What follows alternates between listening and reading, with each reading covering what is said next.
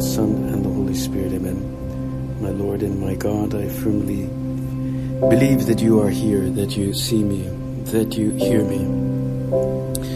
I adore you with profound reverence. I ask your pardon for my sins and the grace to make this time of prayer fruitful.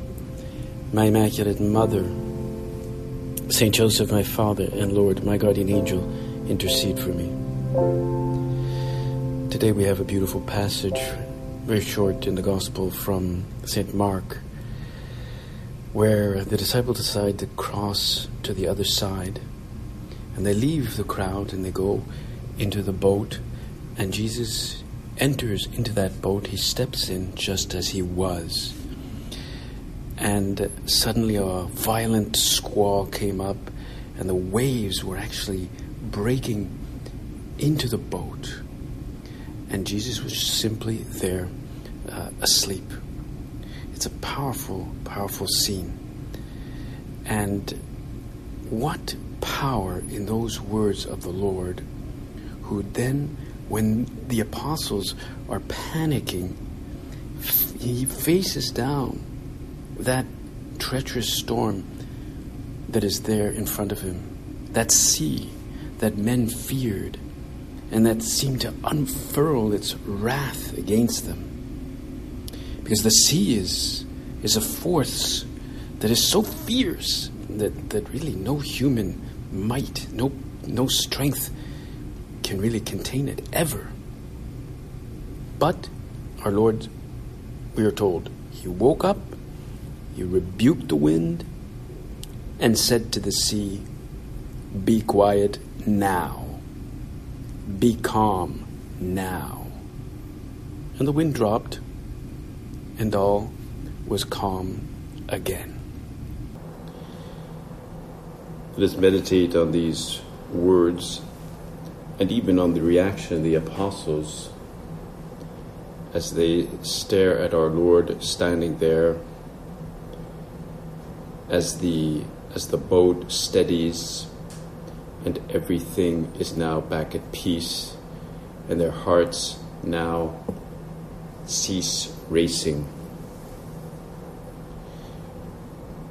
Like the apostles, we need peace and we need calm in our life, because our minds are at times like that sea that rages.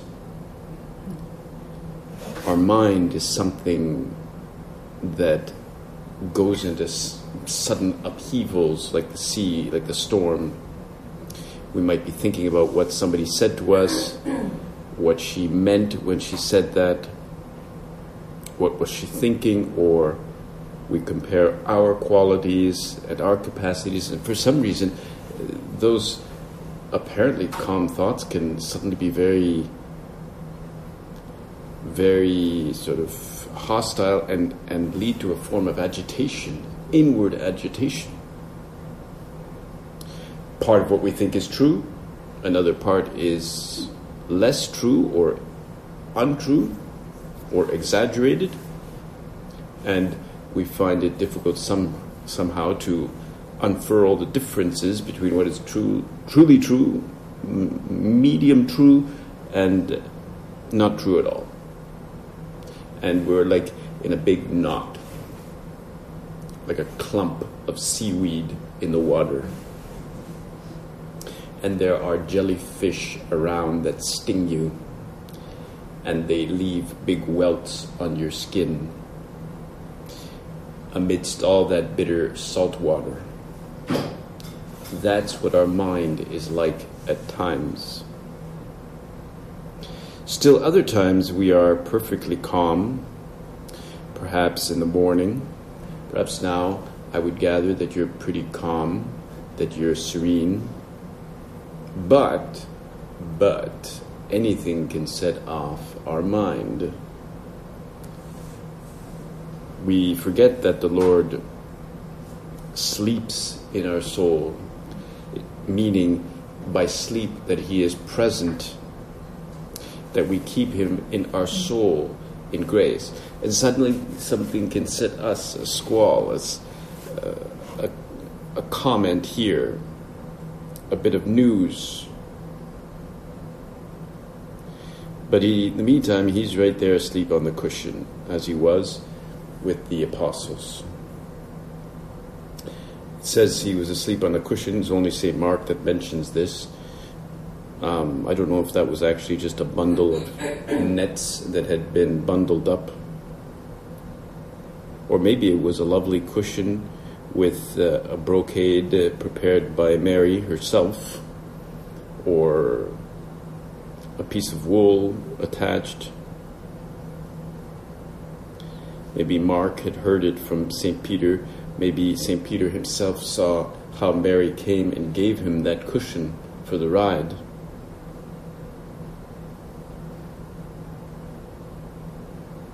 He saw how Mary handed it to him and said, well, take this with you. But kind of doesn't seem right that an adult would receive a cushion. But of course, there are more layers to this gospel, and we ask our Lord now to guide us as we do our prayer this morning in calm and in serenity. Because what are they doing? Well, they're crossing the Sea of Galilee. That image of crossing the sea is an image of the voyages of life. Maybe the sea itself is our family, the work that we are in. The sea could be our heart itself. And as we said, in small seas, we know great and unforeseen storms can be unleashed, and they can be unleashed very suddenly. This is true for the Sea of Galilee. It's known for sudden squalls. I don't know where these winds suddenly come from, but you can be calm at one moment and suddenly there's a squall, there's a storm. And if this sea is the voyage of my life, or the sea itself is the voyage of my life, and it's also my family, my work, my vocation, my life itself, who has not known some storms when all is darkened and our little boat in our life begins to fill with water on all sides? Who has not had that? While God seems to be absent, God seems to be asleep. Imagine somebody receiving an alarming diagnosis from the doctor. Those are moments that are at the height of the storm. Or we hear other bad news, maybe about the church, maybe more about COVID restrictions, or smaller storms. We can't do the annual course here. We have to change center, or we have to change work, or we're asked to go here, or we have to suddenly work more, or there's just bad weather, or we get ill, or we have an accident of some kind, we cut ourselves in some way. What to do? What to do in front of those storms in our life? What can we hold fast to? And on what side do we have to lower the anchor? Well, Jesus doesn't give us a magic recipe to escape all storms. He doesn't say your life is just going to be like totally a calm sea the whole time. Everything's going to be just wonderful. He has not promised us that we will avoid all difficulties. He has promised us, however, the strength to surmount them if we ask Him for that strength. If we ask Him to turn that into a new form of resilience. None of us can simply stand up from our pillow and say to the problem, be still. Wound, be healed. Cool it. We can't do it. We can't do it. I remember a television program when I was a kid. There was a character in the program who was called the Fonz, and some of you might remember. He was the cool guy. He always had a leather jacket, and nothing perturbed him. He was the coolest of the cool, and he decided to go camping with his friends. And in one of the episodes, they all have a good time arriving there. They arrive at the campsite, and he lies down. Everybody's in their tents. He decides he doesn't need a tent. He's just outside. And he just doesn't even get into his sleeping bag. He just lies down directly outside and rolls up his sleeping bag on his head, below his head, and decides to sleep like this. And you think it's the end of the episode. There's a bunch of things that have happened, but as the lights go off, you start hearing the different sounds of the animals, and you see the chirping here, the loons and the deer, and all these chirping and howling, and wolves, and they get louder and louder and louder and louder and louder and louder. And suddenly there's this cacophony, a symphony of animal sounds. And he is, the Fonz was his name, he's got his eyes open. And he suddenly sits up and says, "Cool it." And suddenly all the animals, they quiet down. And he goes back to bed. He had that power over nature. Which was, it was a joke, it was a comedy, but... cool it. Well, none of us can say cool it. And we see this even in St. Paul. During the year of St. Paul, a few years ago, I believe it was 2007, Pope Benedict opened for us all the riches of the 14 letters of St. Paul and his missionary trips and his exhortations to the Christians. And there we saw all the depths of his heroic life, and how St. Paul really did not have it easy. We see his problems, we see his fears, we see his anxieties, and also his intense temperament. He says in his letter to the Corinthians, "Who is weak, and I do not feel weak? Who is led into sin, and I do not inwardly burn?"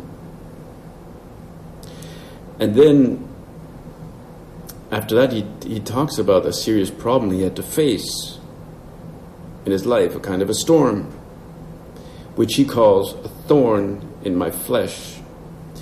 3 times, that is countless times, he says he prayed to the Lord to free him from it, from this thorn, and that the Lord, and the Lord didn't answer him like it, Well, what did our Lord answer him? The Lord did answer him, but what did he say? "My grace is sufficient for you, for my power is made perfect in weakness." St. Paul had this thorn in his flesh. We don't know we don't know for sure what this thorn was. Nobody knows. Some people have different theories and opinions. The fathers of the church, like St. Augustine, thinks it was some kind of painful affliction that he suffered. St. John Chrysostom thinks he's referring to a tribulation caused by the continuous persecution against the Christians, in which he was a victim. Others, like St. Gregory the Great, the Pope, he believes that he's referring to temptations that he finds difficult to resist. So the thorn would be a temptation. But whatever it is, a thorn in the flesh is an image that reminds us of something rather humiliating, and somehow hinders him in continuing his work, continuing bearing the gospel as a bearer of the gospel. "My grace is sufficient for you, for my power is made perfect in weakness." And from that day, he tells us that even to glory in his weakness, he says, persecutions and anxieties and the point of being able to say, when I'm weak, then I am strong. We saw some of those passages of all the things that he went through, the lashes, the stonings, the naufrage, as we say, the shipwrecks. He's really, St. Paul, the quintessence of a man who had hardships. He's the example of a man who did not have an easy life. In fact, he uses the word, in Corinthians, he uses the word afflictions 8 times. A momentary affliction is a temporary thing, but there are things that are seen, unseen, all kinds of difficulties. Our Father knew them too. Don Alvaro suffered them as well. Don Alvaro had external difficulties. Don Alvaro had internal difficulties, health scares. We can think of the difficulties it took for the time of our Father to approve the work, and his relationship with the Holy See wasn't always the best. Same with Don Alvaro. It got better. But in all that affliction, as St. Paul calls it, there was no sense of loss of hope. In that storm, there was no sense of meaninglessness to all these things that happened. So as we, too, sometimes have to face larger storms or smaller storms in our life, nobody is going to be without them. The pandemic itself has been a storm. And we can ask ourselves, in the presence of God, how have I matured myself now in this pandemic? Like coming out of this pandemic, if that's what we're coming out of. Who knows? There could be another strain and there are more restrictions, more lockdowns. You can't put it past this government. They'll do anything, But this is a problem we've had. We've had other problems. There could be other things. How have I matured? One statement we can say first is that problems never leave us where they found us. Never. They always do something to us. Those apostles after that storm, no doubt after having seen Jesus act like that, they came away from that quite different. I mean, that's why they, after all, recounted it. St. Mark is recounting the impression that this calming of the storm left on Peter. Any storm affects us in one way, but then it leaves us and we're a different person after that. We could be left bitter, or we could be left better, more confident. There's no guarantee that we will be left better. A hardship, a failure could be an occasion of learning. It could be an occasion of growth. It could be an occasion of maturity. And that, in large part, doesn't so much depend on the thing itself, but on our ability to reframe it, to see it as an opportunity to grow, our freedom. There was one father I heard of at the dinner table when his children would come home. He would ask them, "So, how did you fail today? Where did you fail?" Because he always wanted the children to get something out of their failures in the day. In other words, he was suggesting that it was practically a good thing to have had a problem, because that way they could learn from it. And he was trying to instill in them this ability to learn from any failing. Because it's true, some people, you talk to them about their life and they, I had this thing happen, that bad thing happened, I lost a job, I had this health problem. And it's as though their life is like a don't know, like a storm of bitterness and agitation. Sometimes they go into a victim mode. They feel victimized by somebody. They talk about, I need closure, these strange words. But what is clear is that they haven't grown. Others realize that God is making them bigger and that it's an opportunity for them. A bad day does not mean that we've had a bad life. We tend to exaggerate the badness of the bad. Remember, St. Paul says, when I am weak, then I am strong. When I am in the storm, then I will grow and become a great sailor. So, problems, issues, storms never leave us the same way. They change us in some way. So we must trust in God. This is, of course, in today's gospel, the storm at sea is the message of the gospel. On that day, what saved the disciples from shipwreck was the fact that they had Jesus in the boat before beginning the crossing. They crossed over to the other side, but they had Jesus in the boat. And this also is the best guarantee against the storms of life, to take Jesus with us, to always have him, to always be faithful, to have him with us in our plan of life, of course, to have Jesus, to take Jesus in the boat of our life, in our family, in faith, in prayer, in fidelity to the plan of life. And definitely when a storm is unleashed. Well, actually, in the past, when there was a storm, the seamen used to pour oil into the waves to calm them. They believed that if they poured oil, I don't know why that would be, why that belief had any validity, but that was a custom.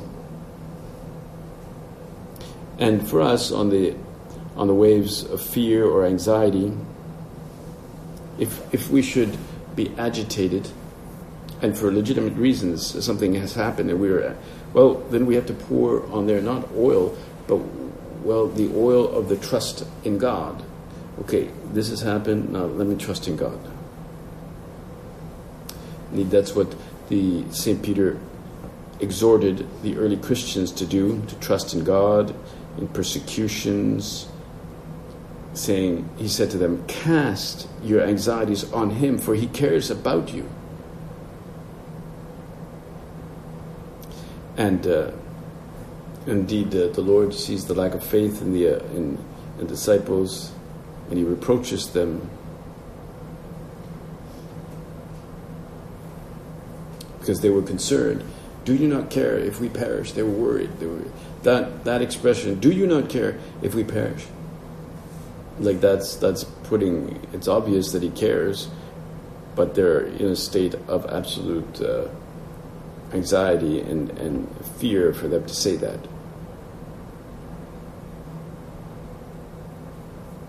And so it leads us to realize that what matters, or it isn't so much what happens to us that matters, but what happens in us that matters most. The general interior state. And indeed, it's true that God really does use external events to deepen something within us. And we ask the Lord now to help us become more resilient, to rise against the setbacks that can happen in our life. Sometimes he uses afflictions to to get our attention.